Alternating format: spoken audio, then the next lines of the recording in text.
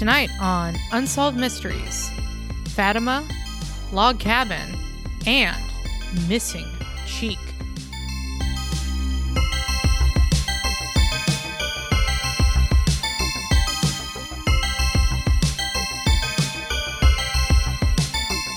Hi, I'm your co-host, Crystal. And I'm your other co-host, Robert. This is Reenacted Unsolved Mysteries podcast. Crystal, how are you feeling today? Robbie, I have heard some of our favorite podcasters share this sentiment, but sometimes on the days when you want to podcast the least are the days you need to do it the most, and I feel like this is one of those days. I was actually there's a chopper. Sorry, nobody An heard that. authentic LA chopper? Yep. The official bird of Los Angeles is the black helicopter.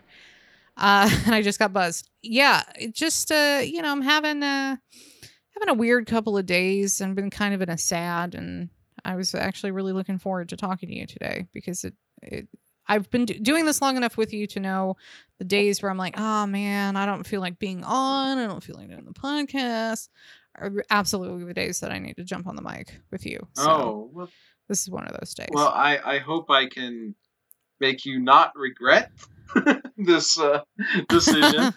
I have a bit of news that you should find vaguely interesting. Yeah, lay it on us. Okay, so the other day at work, I was sort of in between shopping trips. I didn't really have anything at my workplace for lunch. So I went out to get some lunch. And of course, naturally, I went to Del Taco. Because it's the best. Yes, precisely. And the woman at the drive-through counter window, I guess I must have just been in a just downright chipper mood because, she asked me how are you doing? And I was like, oh, I'm doing really good. How are you? How are you feeling this day? And she, I don't know, I guess maybe I brightened her day a little bit. And she made some comment about like, not everyone is, so, mirthful, I guess. And what do you know? When she hands me back my card along with the receipt, there's a buy one, get one taco free coupon she included with it. And, whoa. Yeah. And I don't know if that was just like they were just throwing them out there that day, or perhaps like I brightened her day just that little bit that she's like, I'm going to give that guy a coupon. So. Well, I mean, I choose to believe it's because you brightened her day a little bit. Well, thank you. Which is the theme of this, right? Is Robbie brightening people's days? Brightening people's days. Today? And I have another idea for brightening another person's day. And I think we'll go ahead and we'll talk about this now because it won't ruin the surprise. Okay. By the time this episode drops. You're right. I think I know where you're going with this. Go ahead. Okay. Yeah. So, I'm thinking, because we're both going to be attending someone's special day this weekend. We are going to see each other IRL. And I already have a stack / rump related gift that I'm going to be bringing to the wedding. Fantastic. Wow, I'm so glad you thought ahead because I didn't purchase anything for this. And I have to write a speech, and I haven't done that either. Oh, well, as we learned in graduate school, we do all of our best work the night before. I'll probably be doing it on the drive up there, but go on. Yes. So I think included, let's just say that part of the rump related gift involves something that involves a frame. I think it would be funny to if we both took that Del Taco coupon autographed Mm-hmm. it, and then put it into Mm-hmm. the frame along with the other thing. Yeah. In true Rump fashion, as the Mm-hmm. person who won the Hollywood Video $1 off the Twilight Zone radio dramas Yeah. gift coupon can Mm-hmm. attest. I love it, and we will do that. Excellent. I will go ahead and grab the.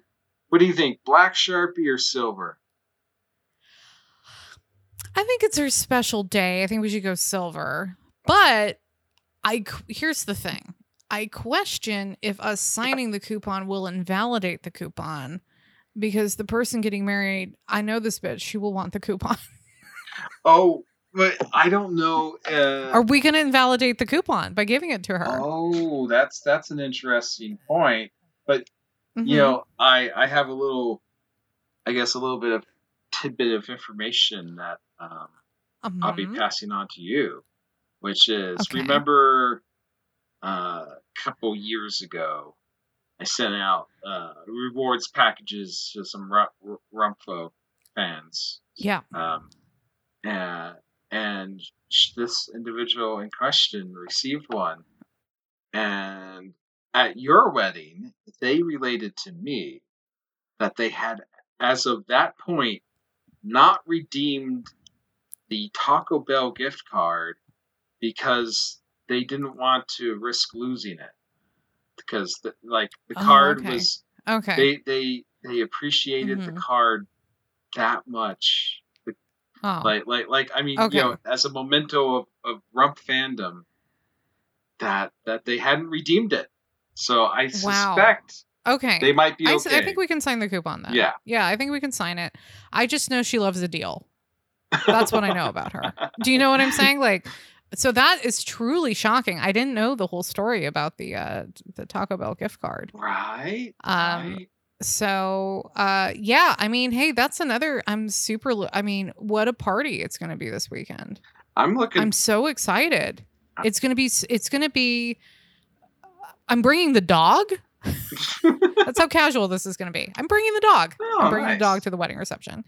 It's just going to be a really great time. I'm looking for, I love spending time with my good friends, and, I'm really looking forward to you, as well as my husband, getting to meet the people I grew up with, because they're all going to be there. I mean, this is like real OG Crystal history. These are the people who know me from like when, since I was a little girl. And, obviously the person in question, she was in my wedding, and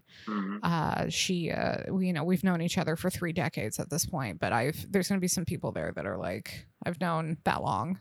Wow. As well. So I'm super looking forward to it. It's just going to feel good. The vibes, I feel like, are going to be immaculate. Unfortunately, we have to drive 6 hours to get there. But I'm sorry. it's going to be, I like feel in my heart like it's going to be really special, and it's going to be really fun. And that'd be great.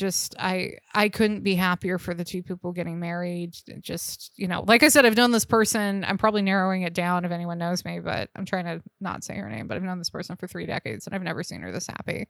So I know it's real, and her husband to be is just the best guy. And I'm looking forward to spending the next 3 decades getting to know him. So Mazel tov, you guys. And they're listening, and they know I'm talking about them. We don't need to drop any names.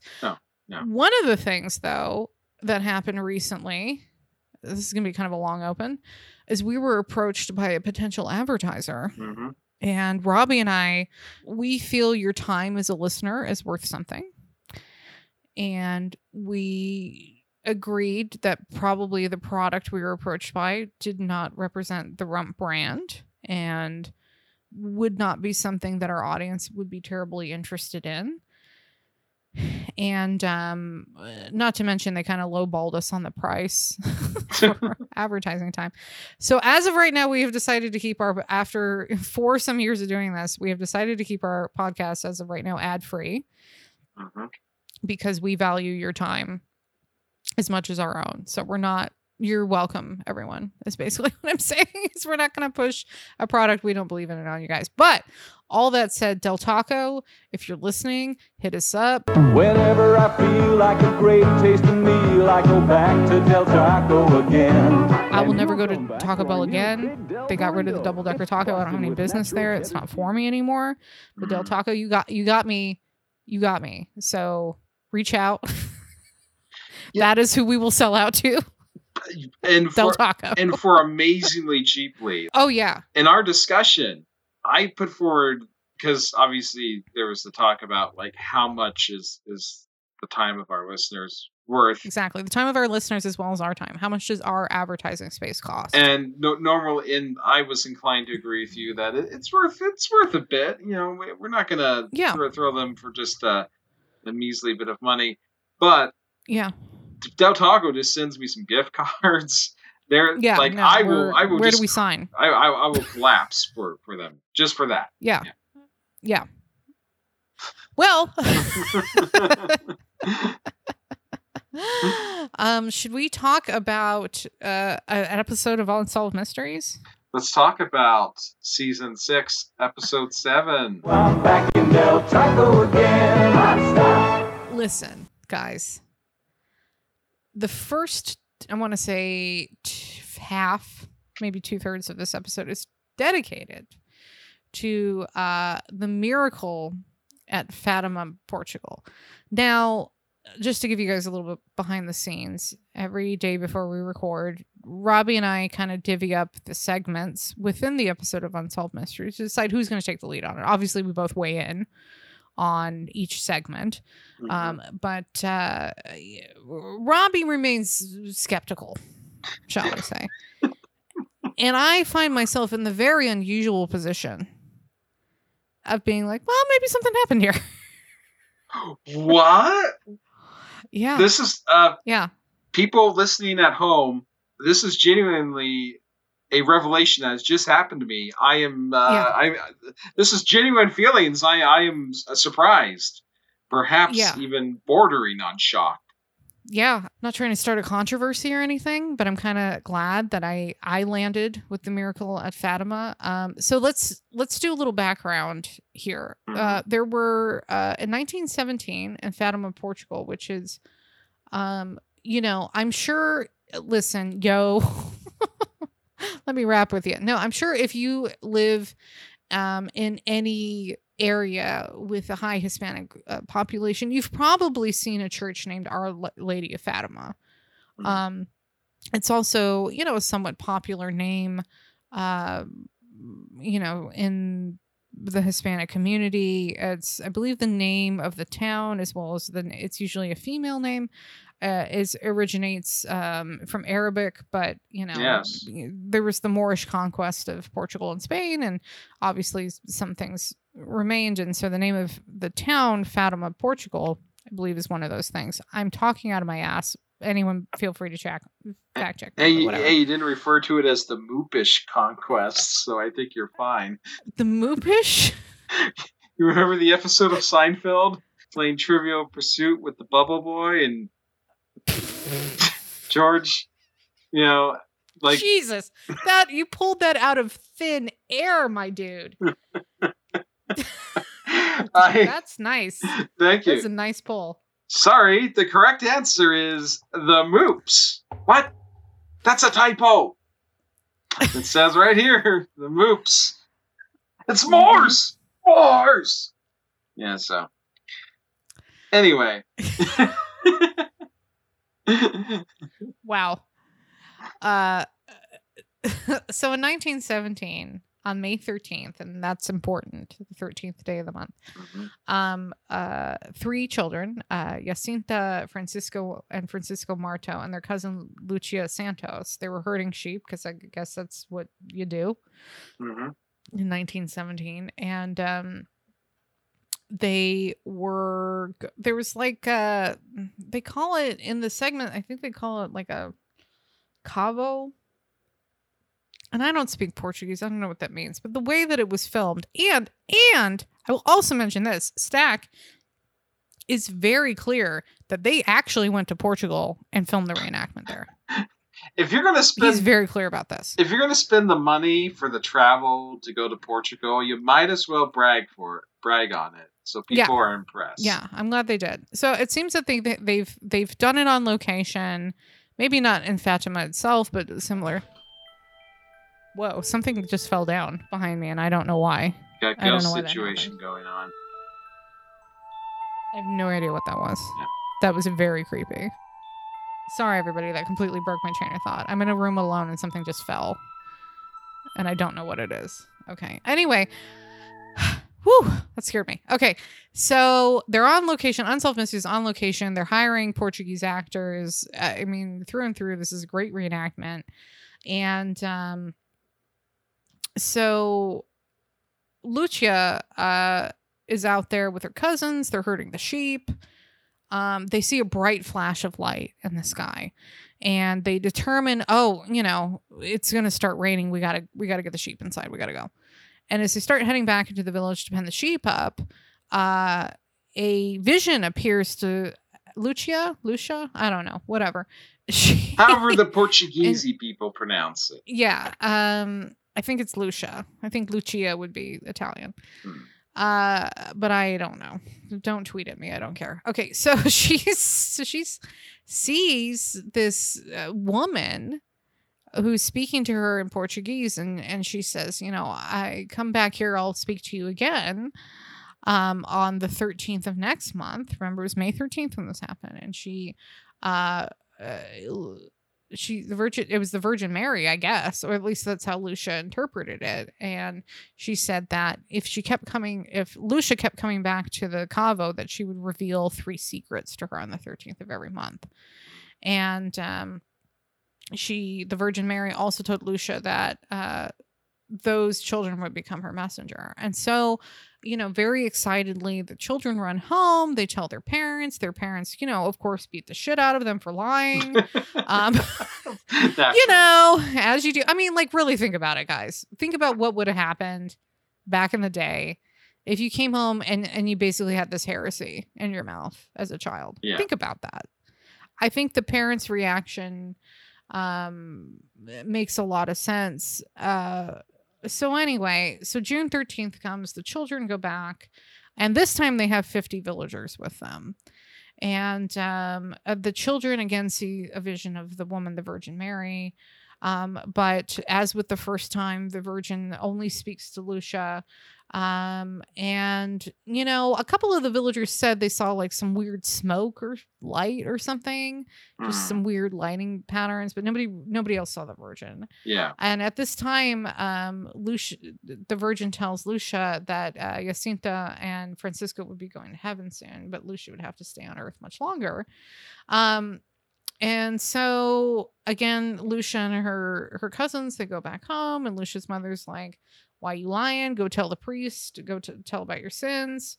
And, even at that time, Lucia, who's maybe 10 years old at this point, refuses to tell even the priest about her vision that she saw.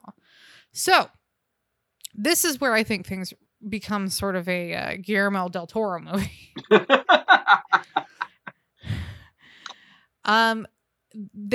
I had meant to do the R word. I had meant to do some research before I jumped on the pod today, but I was just, life gets in the way, whatever. Because I really wanted to understand the political climate of 1917 Portugal. And I mentioned Guillermo del Toro because he made that movie Pan's Labyrinth, which is sort of a fantastical retelling of fascist Spain in the 1930s, I believe. Yes. And it is at the center of it is a child who has these sort of fantasies and visions. So I thought I think maybe there are some parallels to the story of Lucia Santos and the Virgin of. I can't speak for Guillermo del Toro, but it felt very similar to Pan's Labyrinth to me.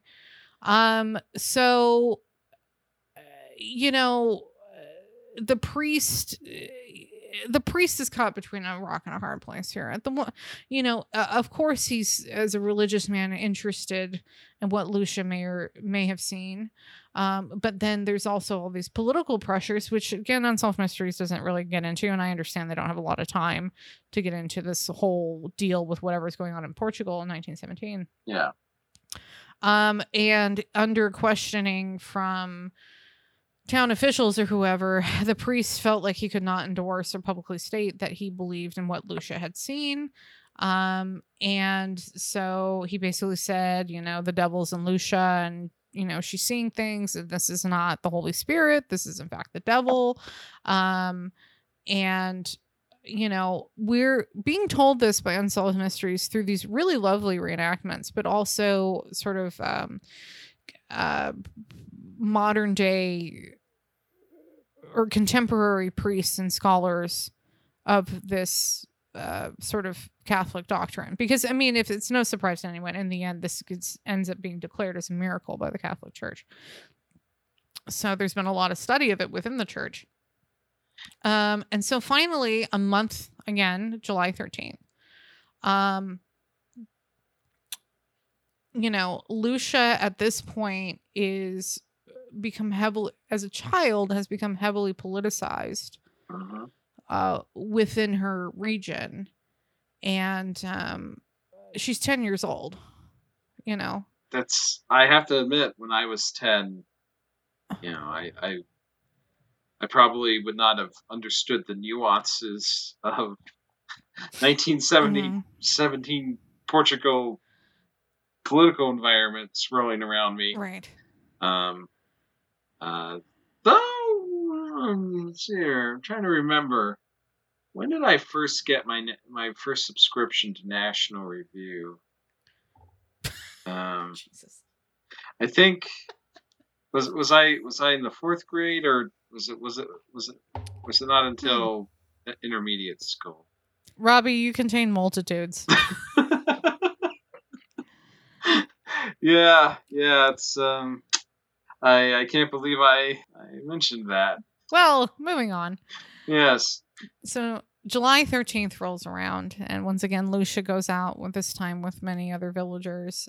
There's a really interesting scene at this point in Unsolved Mysteries, which is, it really conveys the tension between the believers in the village and the people who think Lucia's a heretic, basically. Right.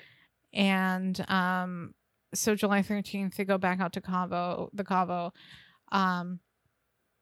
The Virgin again appears to Lucia, and Lucia asks for the Virgin to perform a miracle in front of everyone that was there. And the Virgin says, no, have faith, child. I'll do it on my sixth appearance, because, the Virgin's like on tour or something. Right. She's in Fatima, Portugal. She's in Guadalupe, Mexico. She's getting around. She's like, when I'm back on tour through Fatima, I'll give you the miracle. In the meantime, if you're in Elk Snout, Oregon, on July 26th, you can see the Lady of Fatima. You can see the miracle. Wrestle against Rowdy Piper. Exactly. So, is there any bigger hype person than the Virgin of Fatima? She's building the hype of the miracle. I have to admit, I was a little, because I was vaguely aware of this event, but not the details, and so I was a little apprehensive when she's like, come out, and on the 6th time I'll do something, and I was just thinking to myself, if these poor kids drag all these villagers out there 6 consecutive times and nothing happens. Yeah, right. They're going to be in so deep. In this segment of Unsolved Mysteries, there is a very palpable sense of danger, and you feel how threatened Lucia is. Because as a child, she's been burdened with these secrets, this thing that only she can see. They're the believers, they're the non-believers, and there's also, the government who is trying to keep the Catholic Church in check for whatever reason. Again, I don't know what the history is here. I assume it's some proto-fascist movement, but trying to keep the church in check. And here and at the center of all of this is a little girl. I listen, obviously I was really fascinated by the story. Anyway, back to it's July 13th. The Virgin has appeared again. Lucia says, give me the miracle. The Virgin's like, you're going to have to buy tickets for that. Come back later. But in the meantime, hey, guess what? Here's a vision of hell. And Lucia sees the vision of hell. She sees that the Virgin is and God is offended by World War I, which was going on at the time.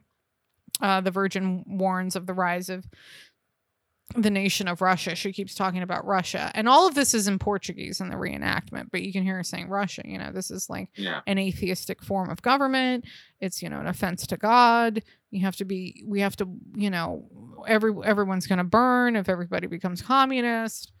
It would have been interesting if she had dropped a few hints about Anastasia.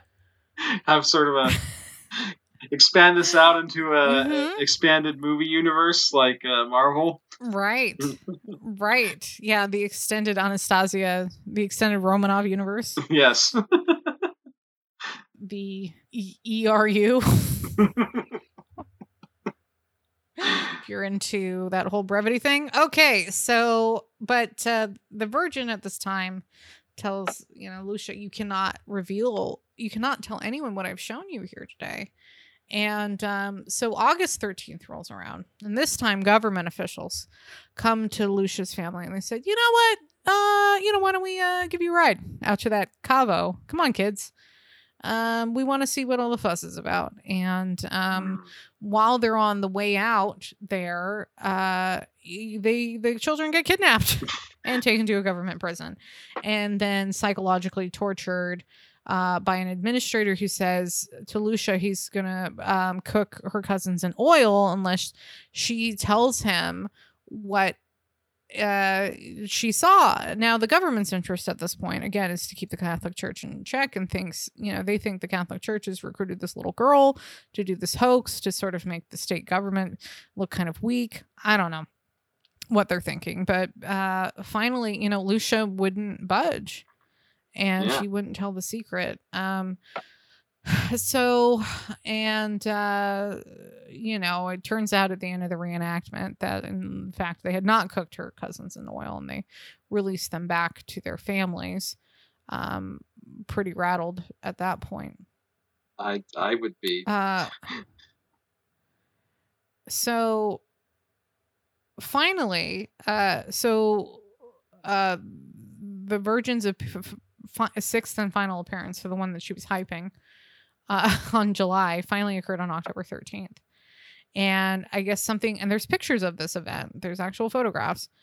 70,000 pilgrims came from hundreds of miles away to witness the miracle she had promised. So at this point, you can assume things are getting written up in newspapers. People are being told about it in church. 70,000 is a lot of people. That is an incredible amount of people. I mean, if I was a 10-year-old kid and I managed to get 70,000 people out to an event without any money spent on advertising, promotion, that's really impressive. Maybe we should let the Lady of Fatima do our sponsorship. Whenever I feel like a great tasting meal, I go back to Del Taco again. Well, I mean, it's incredible considering that people didn't own cars, and right? That is pretty incredible. So with 70,000 people out there, including the press, that's who was taking pictures, the children arrive at the area. It's pouring rain, and when the children get there, when they get to the Cavo, the rain stops. And they wait, and finally the Virgin appears to them, and Lucia begins to speak to her.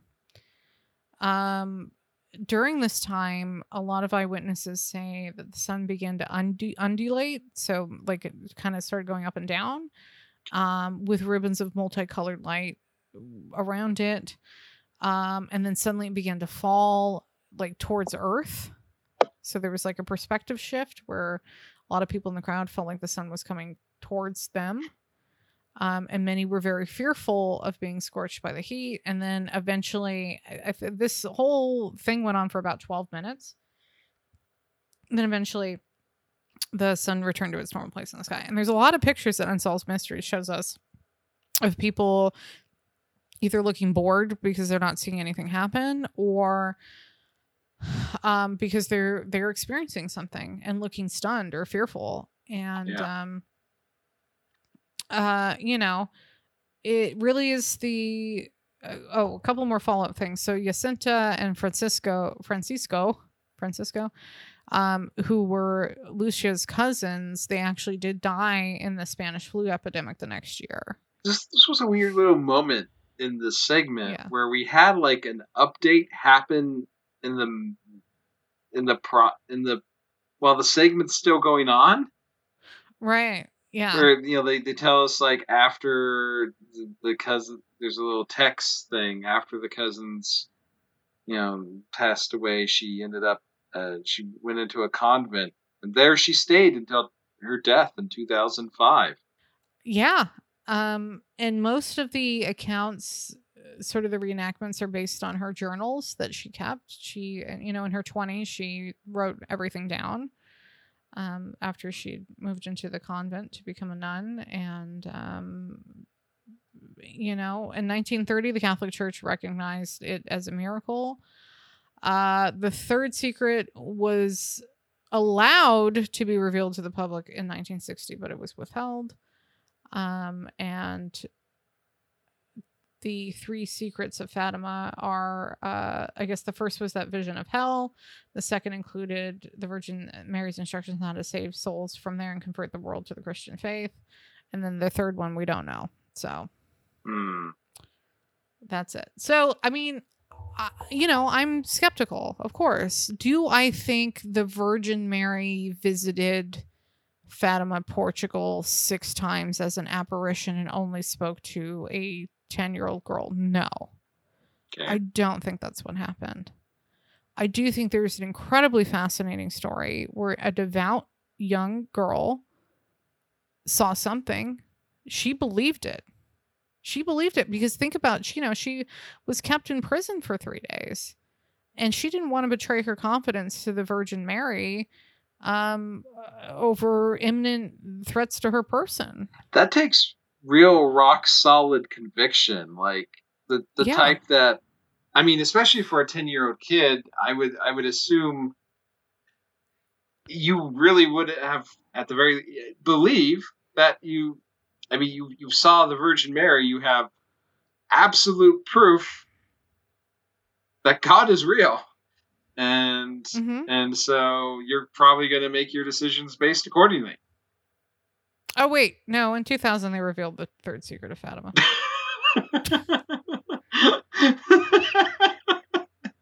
What was it? Oh, it was about the deaths of the Pope and other religious figures. And it's like, well, that doesn't really feel like... Yeah, I mean, they're people. They're going to die. It's not... Yeah, I mean, I can make a prediction that a Pope... I mean, at any point, I can make a prediction that a Pope will die. It's... Yeah. Humans don't live long forever. Okay. They don't. Right. They don't. Fatima lived to, I believe, almost 100 years old, though. Yeah, 2005. She lasted in 2005. She hung in there. Yeah, she hung in there. I, much like the Anastasia case that you brought up earlier, I think there is a really interesting story here.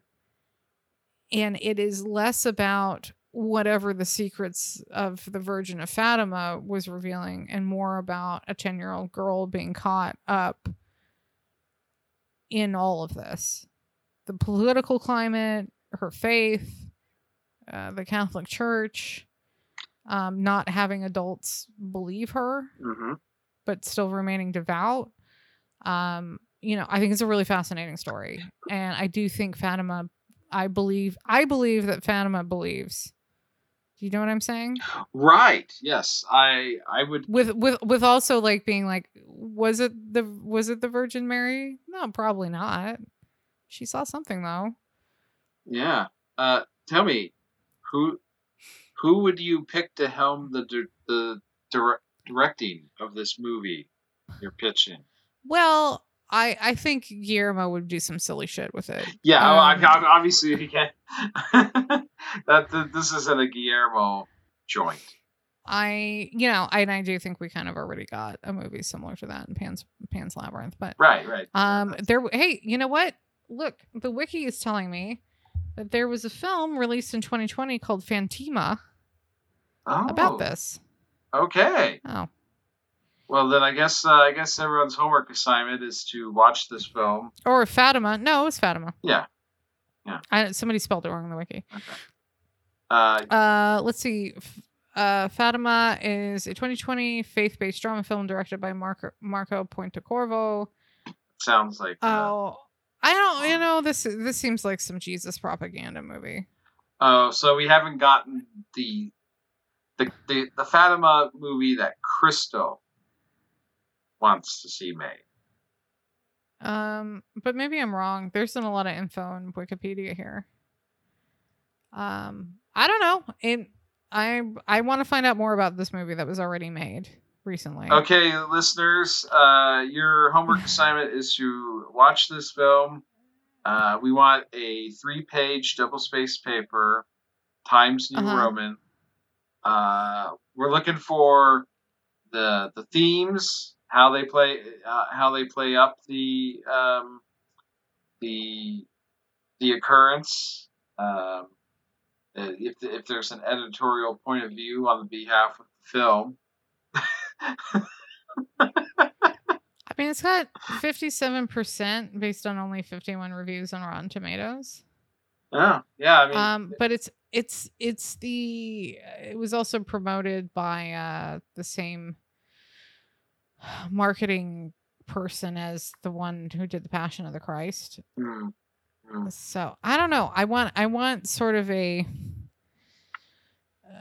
want the dramatization without the religiosity, because it really is the story of a girl in her time getting caught up in things that are bigger than her. Yeah. Yeah. No, I agree. I think it would be a very, very compelling story. Just like how as you mentioned, there's a really compelling story about the Anastasia girl of, just having all these things swirling around her. Yeah, and Anastasia being a person who was mentally ill and was manipulated by others to get at some fortune. Yeah, no, I mean, it's fascinating. Yeah. So let me ask you. Medjugorje kids versus Fatima kids. Fuck them kids. Fuck the Medjugorje kids. Get out of here with that.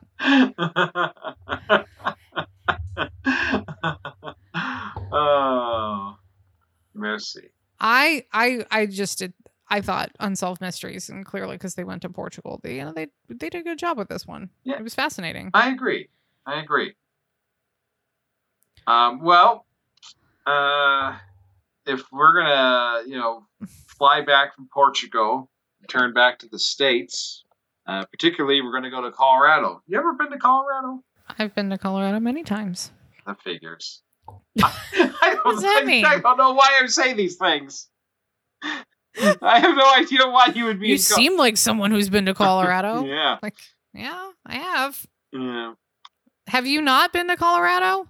I mean, there's a difference between passing through and being to a place, right? Yeah. Like if I land at an airport and there's like a 2-hour layover, and then I get on another plane and I fly out, I haven't really visited that state. No. So, I mean, I've been to the Denver airport. I've been on a train that passes through Colorado. but that was Mhm. mostly at night, so I didn't really see much. Yeah. So I can't even say that I saw the sights.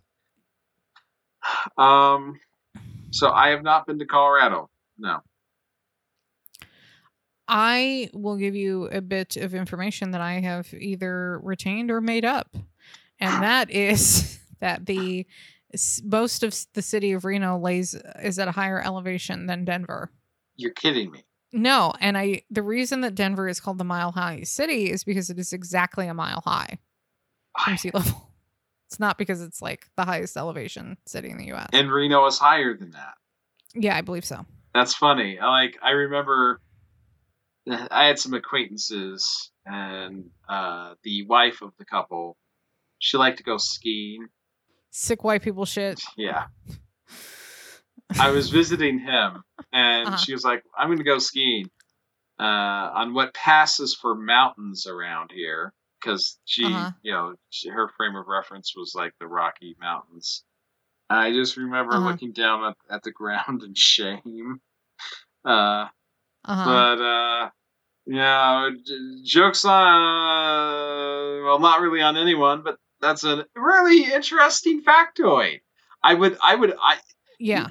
You correctly guessed that I just automatically assumed Denver was higher, but I guess it must be. Right. I think most people do. Yeah. But it's exactly a mile high. That's my understanding. Oops, sorry, I just smacked the mic. It's not actually the highest. It's just exactly. Well, it makes sense. Like you wouldn't actually put a city at the top of a mountain or anything. So, wait, what the hell were we talking about? Oh, yeah. 200 miles outside of Colorado. You mean Denver? Oh, did I say 200 miles out of Colorado? Yeah, 200 miles out of like, Denver. Is it in Utah? Where is it? Is it in Wyoming? No, it's still in Colorado. Yeah. We're not just chit-chatting about Colorado for no good reason over here. But yes.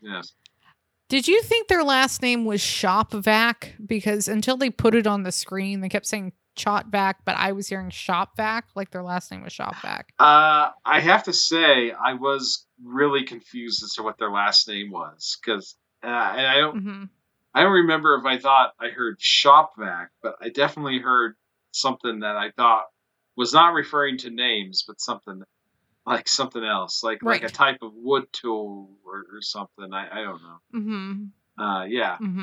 So the Shopvacs are on Donna. They're looking through their local newspaper and they see a little corner advert for log cabins, and they're like, "Oh, so we want to live in we want to have a log cabin." And who doesn't? Yeah. So they called up the number. Fun little thing. If you watch the episode, the number does not use 555. So. Oh, it doesn't? It's like an actual phone number? Yeah. So all our listeners, please feel free to call that number in your local area codes and see who you've made contact to. You know, can I divert for a second? I've been noticing in more movies and film that they'll like use it or the beginning of an actual phone number, an actual area code instead of 555, because I feel like it's such. I think. I think when you see the 555 phone number now, because it's such a trope, it like takes you out of the television show or movie at this point totally. when you see it. Yeah. And it's also become a really interesting way to do some like fun, like alternative reality game interactive stuff with the content. So like recently there was an episode of Star Trek Picard, and one of the characters hands Picard a business card that has a very a visible Los Angeles based phone number. Very clear as day. It was not obscured. So then people who actually dialed the phone number were rewarded by a recording of that character, like giving them a message. That's fun. I think it's cool. Like, I think taking things outside of the give people a little something. So I wonder, if someone were to call that phone number from Unsolved Mysteries, if they'd be rewarded with like a fun little log cabin thing. I don't know. Well, unfortunately, I'm talking with you right now. Otherwise, I would actually call that number up and well, and you should do it and then put it on Twitter. What happens? Okay. I dare you. Okay. Well, do you want? Maybe I should do this when we meet up this weekend. Yeah, I think that's a great use of our time. I think you should. I think you should do it at the wedding reception. Is where you should do that. That's the most appropriate time. Oh, nice, yeah. To make a call to what is probably a defunct phone number in Denver, Colorado. Yes. Anyway, so they call the number, and instead of getting a sort of viral advertisement, they get put in touch with a guy who's like, yeah, we make log cabins and whatnot. And I tell you what, if you invest $25,000 into this business, well, you'll not only be an investor in it, we'll count it towards your cabin. So naturally, the shopbacks are like, oh, wow, okay. And, they meet up with a salesman. He takes them out to this, I will admit, extremely picturesque location. And, the salesman and the salesman's associate, they put on the pressure, and we get a cut to them at the bank where the shopbacks are signing the paperwork, and the salesman is like, well, this is great. How about I go buy you lunch? And the thing is, it's not to spoil things, but I mean, when you've just scammed $25,000 out of a person, you probably are feeling sufficiently like rolling in dough at that point that you're like, yeah, I'll buy them lunch. I can afford it now. Spoilers, this is a fraud segment. Yes. So a couple months go by. There's no activity going on at the shopback's place. Like, there's supposed to be someone who comes out to lay the concrete foundation before the sort of pre-framed, I think the term is shell. The shell of the log cabin is brought out and set down on it. And so they're getting a little suspicious, so they show up at the business's location. And there's people around who are like, they're doing cabin building activity, right? So yeah, they're sawing the logs, they're fitting the logs together. There's a whole frame of a house there. Yeah, it's very convincing. And they're told, like, this is the frame for your house. They're like, yeah, this is what we asked for. So it helped put them at ease. Like, okay, Donna Shopback is like, okay, yeah, it's going to come in a little bit late, but I mean, it exists, right? Our log cabin exists. It's going to be put in. There's a sort of a surveying crew that comes out. They're hammering things in the ground and measuring stuff, and the salesman is like, look at these blueprints, and da da da. And they're like, it's all reinforcing this. But then, when the shopbacks went to a bank to request a construction loan, they discovered the awful truth from their bank guy. Can't believe I just used the term bank guy. That's what it said on his desk. It said, Roger Smith, bank guy. Yes. And he gives them the bad news that he's like, I'm sorry, we can't approve this loan, and it's not you. Like, he's trying to be, he sounds sympathetic. He's like, look, I'm not saying it's your guys' fault. It's not. It's just this builder guy is actually a con man. He's not even named Mark Mitchell. He's named Wade Mitchell or something. And basically what he does is he just scams people. He tells them that he's going to build them a cabin, takes their money, which I have to imagine for Donna and for the shopbacks was just devastating news to be listening to, right? Yeah. I mean, they saw the cabin. They saw it with their eyes. Yeah. It was not a promise of a cabin. It was a literal cabin that they saw. I took a tour of. I think that's the insidious thing about this, the Colorado cabin scheme, is that, I mean, the Medford hustle, I mean, it sounds too good to be true. 25% interest on your money. Yeah, I mean, come on. Wise up. Wise up, people. But the Colorado cabin scheme, they have a cabin right there in front of you. You're like, this is real. Mm-hmm. This is just as real as if I bought any other thing. Mm-hmm. But yeah. Can I relay a story at this time to the people, to you? Okay. This scene at the bank really reminded me of the time when I was 20 and I went to Western Union to try and wire some money to the Czech Republic to buy a fake ID online. And the Western Union were like, we're not going to do this because nothing you're doing is legal. They didn't know what it was for.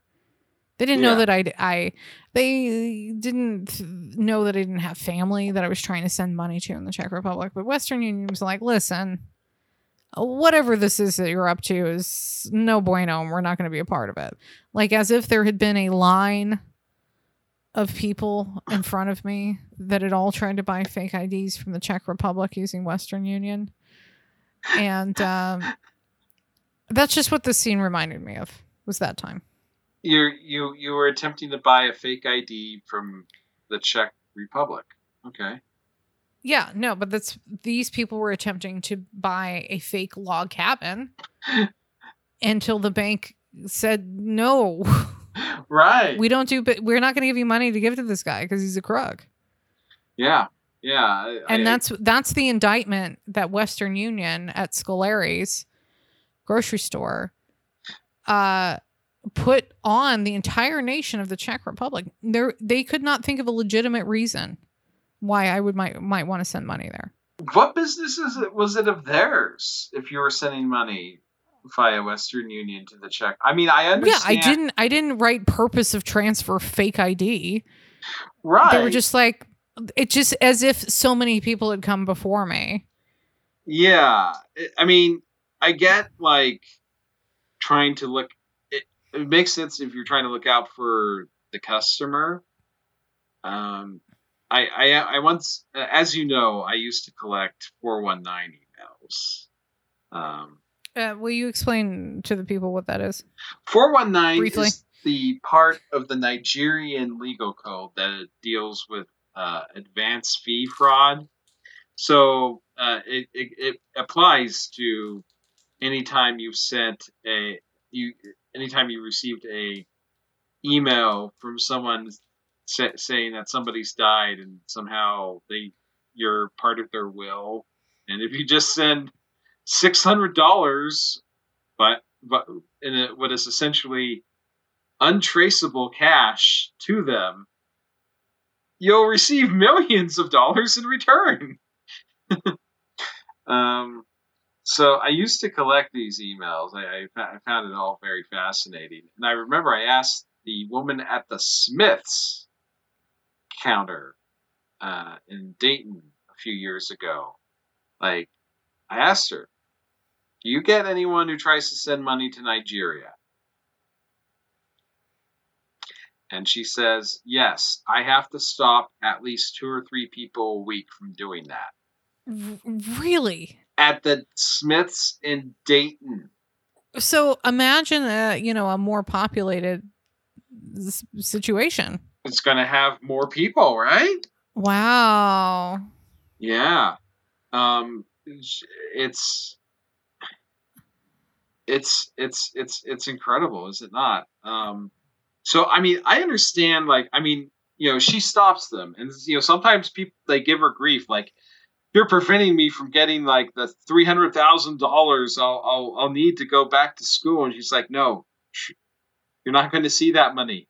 The $500 you send is going to be gone. I can't believe it's that many people. Yeah. So if Western Union, like, I mean, if they were trying to stop you because they were afraid that you were getting suckered in by advance fee fraud, that, I mean, warning you would be one thing, but just stopping you from doing a transaction just seems weird. This reminds me of yet another time where someone in customer service kept me from doing something stupid. Ooh. Okay. Like sending money to Nigeria. Years ago, when I was in high school, I went to the hardware store with a friend of mine, and we were going to construct a marijuana smoking implement because in those days, head shops in a rural area were hard to come by, and we tried to do our best. So we went to the hardware store and we picked out a short length of pipe. And we picked out an elbow joint that would screw onto that length of pipe. And we got a couple of screens, round screens for for your faucet to keep the hot ash from entering our lungs. After we lit the marijuana that was intended to go into the pipe. And we take all this up to the counter, and the old timer at the counter he starts ringing us up, and he's like, "You guys building a pot pipe?" And we're like, no, we're not doing that. What are you talking about? He's like, "Okay, well, these are lead pipes." And we said noted, but we were too embarrassed to back down, so we purchased our materials. Never smoked out of it though, because at that point, we were stupid, but we weren't that dumb. Yeah. And but I kept it. I kept the fully assembled lead pot pipe. I probably still have it as like a souvenir of being an idiot. Nice.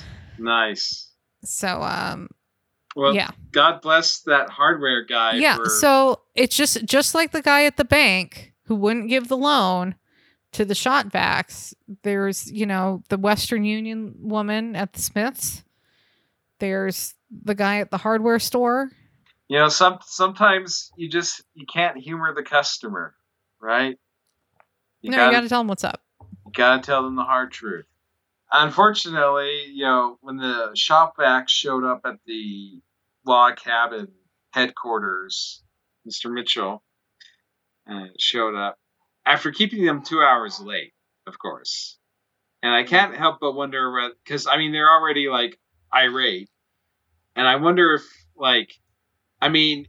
if I was the con guy, I'd be 2 hours late because I would have spent like 2 hours pacing around, like, oh man, I don't want to. They're gonna yell at me. But then I think obviously a con man would probably be less worrisome, so he was probably like, I'm just going to go get some lunch. They can wait. And so he shows up and he's like, look, I'm really sorry. I'll get, I'll make an arrangement to get your money returned here, and we'll get you all paid back with a refund. And they're like, Donna is like, wait, you don't have our money? Well, no. And he gives them a promissory note for $25,000. He's like, we'll get this all taken care of in just a couple weeks. And I think the interesting thing is the shop vax played themselves in this reenactment, right? Or did they? They do, yeah. Yeah. It's them. Yeah. So, like, Donna does a really good job of, I guess, recreating her appearance when she had the sinking feeling in her stomach, like, well, we're not seeing that money ever again. Mm-hmm.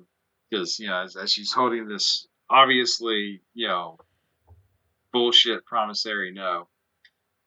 And there's a strange thing that happens in this segment. because they have this big not reunion, God, get together of all the that even that sounds too mirthful. This meeting of many of the people that were conned in this log cabin scheme, right? Yeah, and there's a lot of them.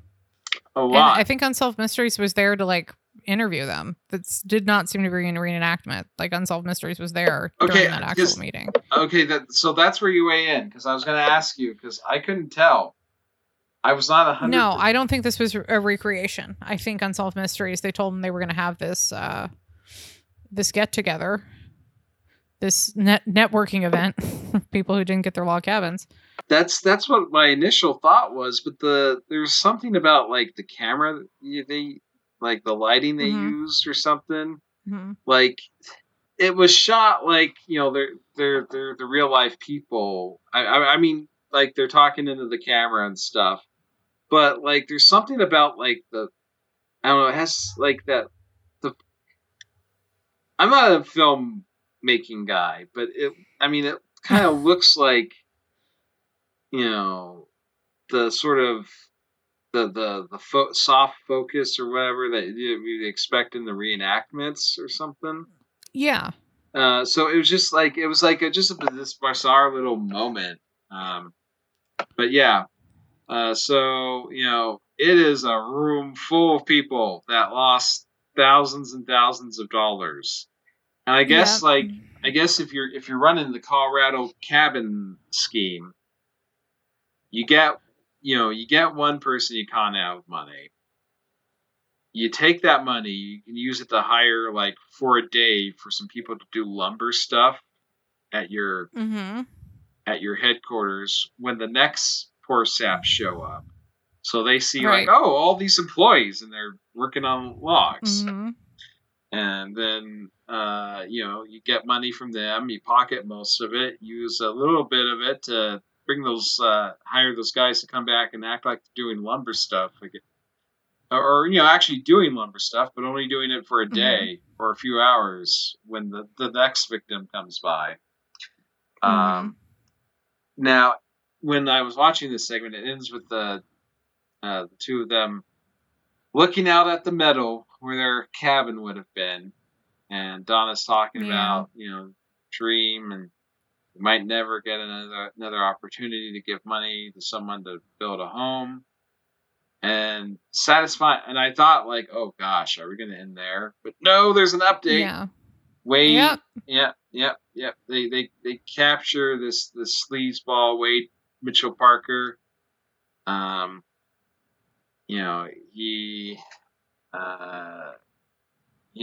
get the mugshot. The shopbacks, they show up to watch him get arraigned. Hell yeah. Yeah, so I'm glad that they got that bit of satisfaction.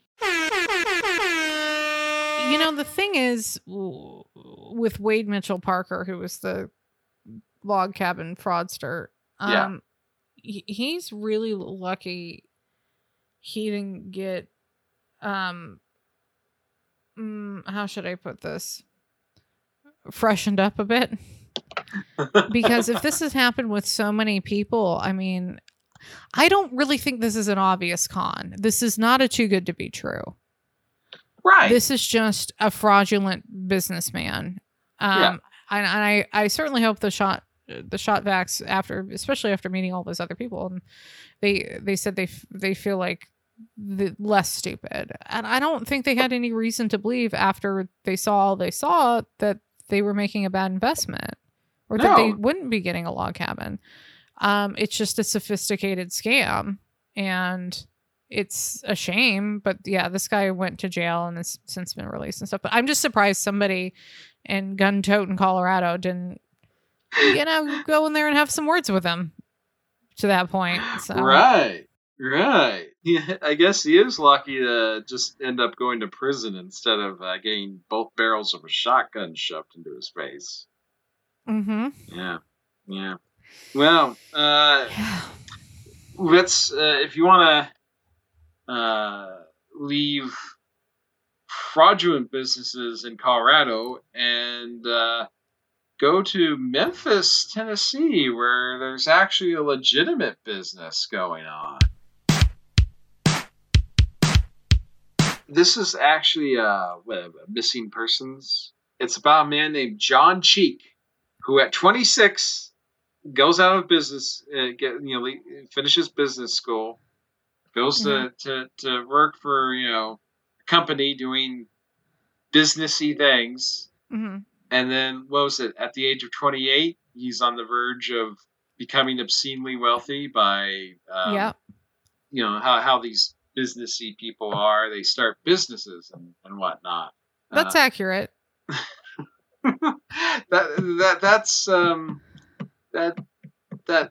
That is how at least I understand it, with the amount of business experience I have. No, he was a businessy guy, and he was doing his business. Yeah. So, we have a little reenactment of him coming home, taking off his shoes, listening to his tie, and they're, then the narration they're talking about how he's got this, this big business thing that's a startup-y type thing. And he disappears, on the verge of making this gigantic fortune.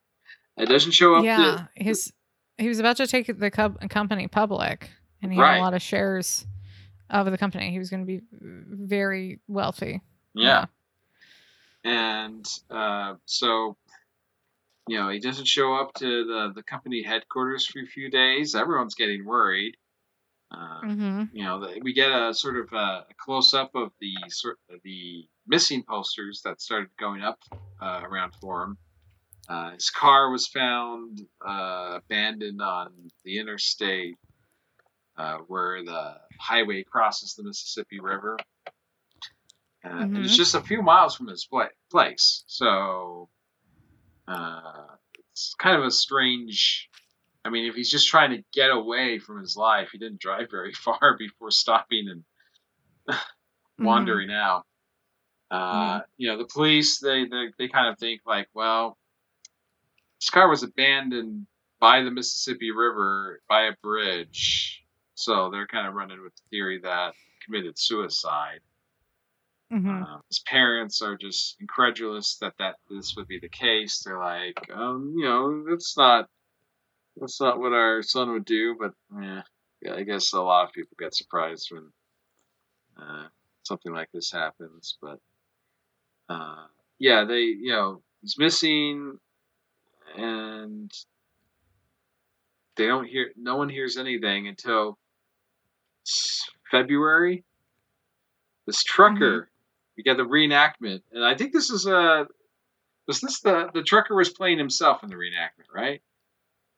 We get a lot of self plays, don't we? Yeah. Yeah. This episode on Unsolved Mysteries full of self portrayals. The trucker plays himself.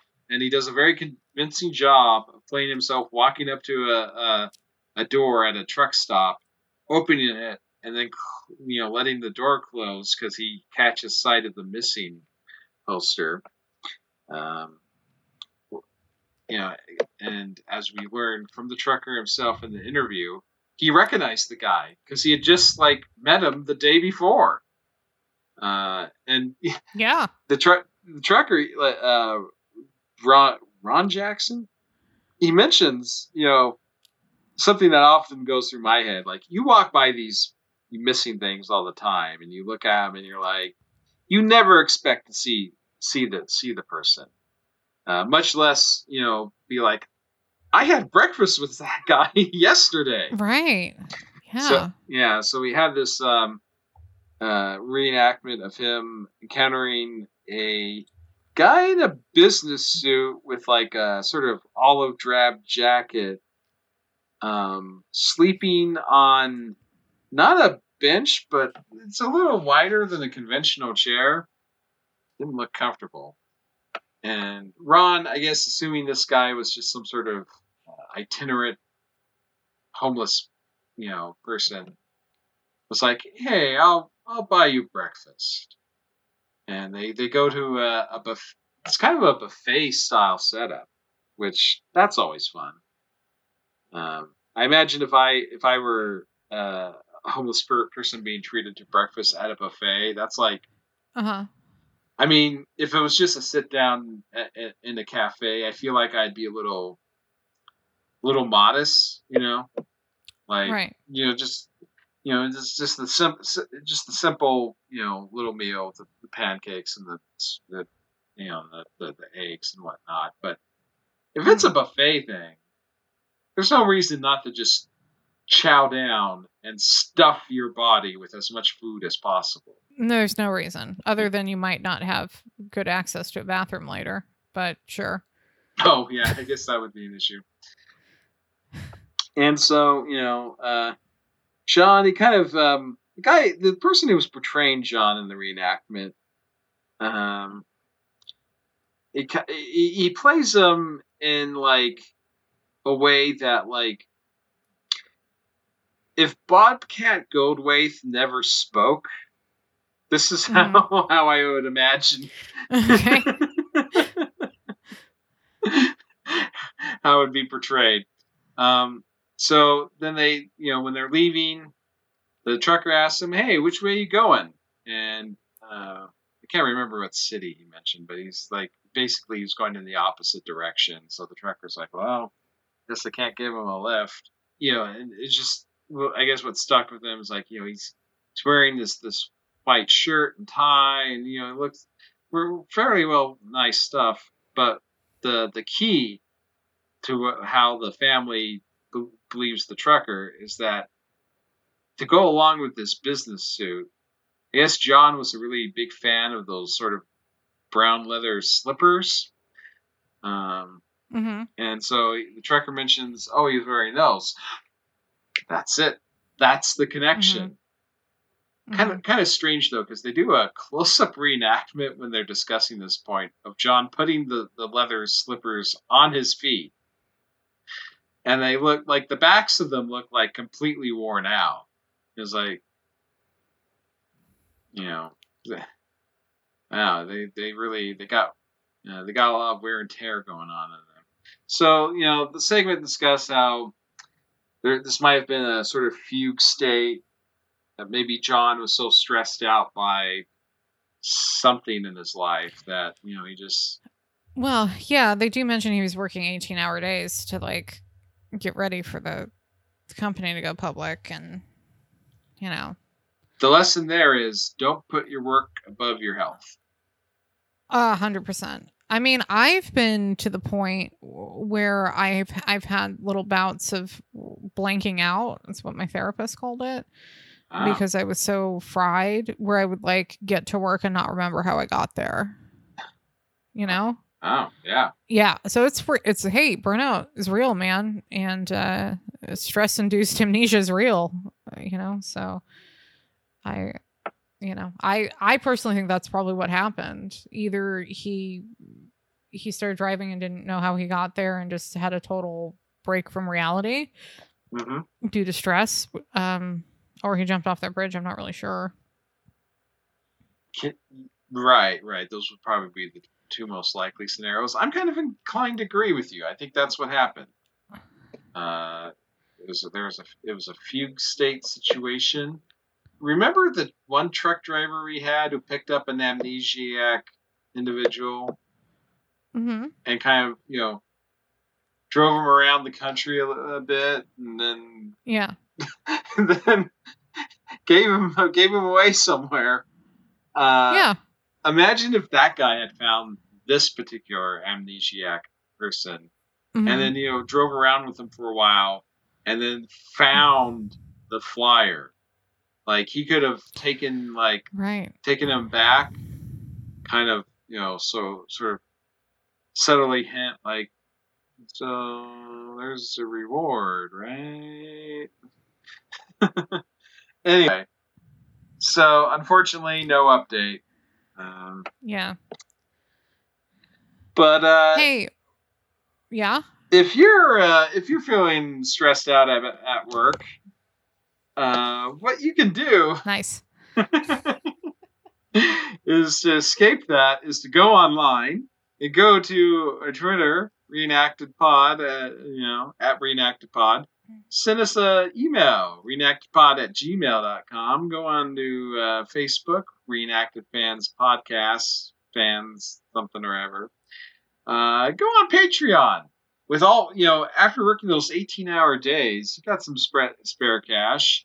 You sign up for the $1 tier. You're showing that you love, you enjoy the show so much.